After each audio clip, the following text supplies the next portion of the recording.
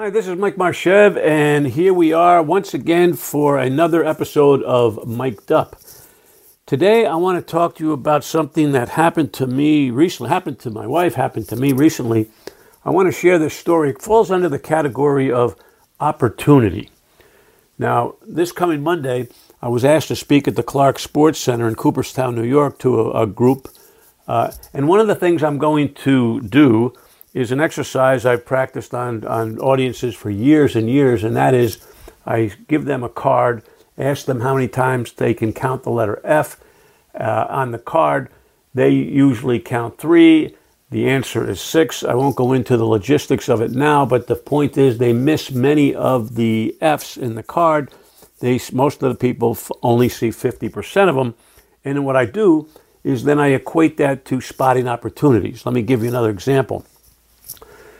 You can be playing a game of Scrabble with your friends, and they can put down a word that you've never heard before in your whole life, and they ask for 10 points, and you say, I'm not giving you 10 points because it's not a word.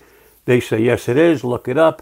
You then look up the word, and lo and behold, it is a word. And the very next day, you see that word in print 4, 5, 6 times. For the first 70 years, you've never seen the word. According to you, the next day you see it 6 times. How does that happen? Well, it happens because once you're introduced to something, once you know what to look for, once you know that it's real, once you know that it's there, then it's easier to spot. I remember when I was buying a Kia Soul. I had never seen a Kia Soul. Didn't know what they looked like, and I went to the lot, saw a Kia Soul, decided I wanted to purchase one. The next day, I saw 10,000 of them on the road. Never saw it before, but now that I was tuned into it, there it was, an opportunity, and I spotted it. Well, now to today's lesson. My wife is going to my niece's wedding, so am I, and she had to go out, and not had to, she chose to go out and purchase a dress. And the dress, by my definition, was a bit more than we budgeted for.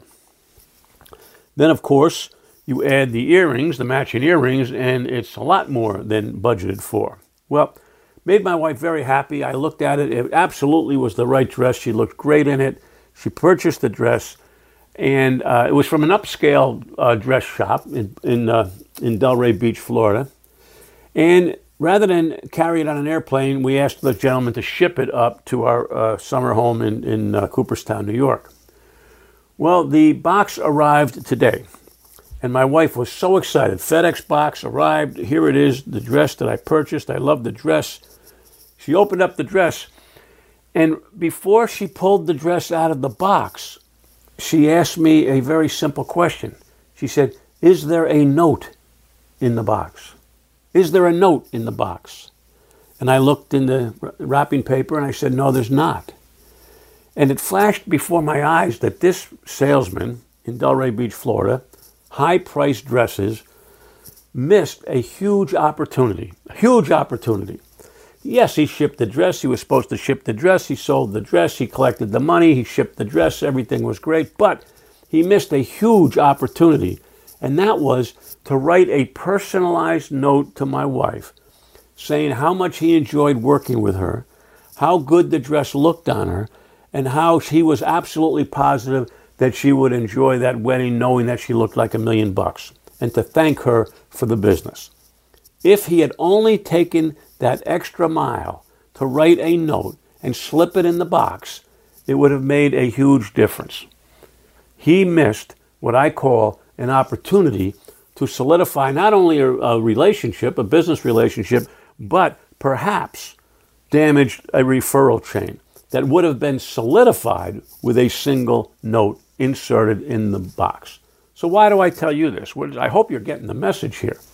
That yeah, you book travel, you do what you're supposed to do, you dot all the I's, yes, you do it.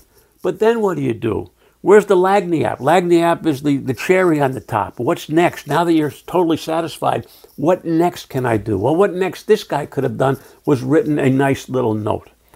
And when you book somebody's expensive travel trip, a little personal note saying, I know you're going to love the trip, everything has been taken care of, Please let me know if I can do anything further. Here's my phone number. Call me en route, whatever you have to do. I'm here for you. Have a great time. It was a pleasure working with you. That, folks, is going to solidify the referral chain. It's going to grease the chain, put it that way. Grease the skids, call it whatever you want. What can you do extra after all is said and done? If there's an opportunity for you to do so, please take it. Spot the opportunity, take the opportunity, benefit from the opportunity.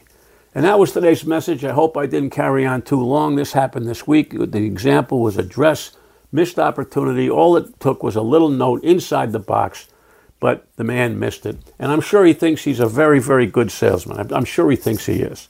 But he could be a better salesman, and he could have greased his referral chain with a simple little note. Hey, I'll talk to you next week. Hope you got this message. Bye for now.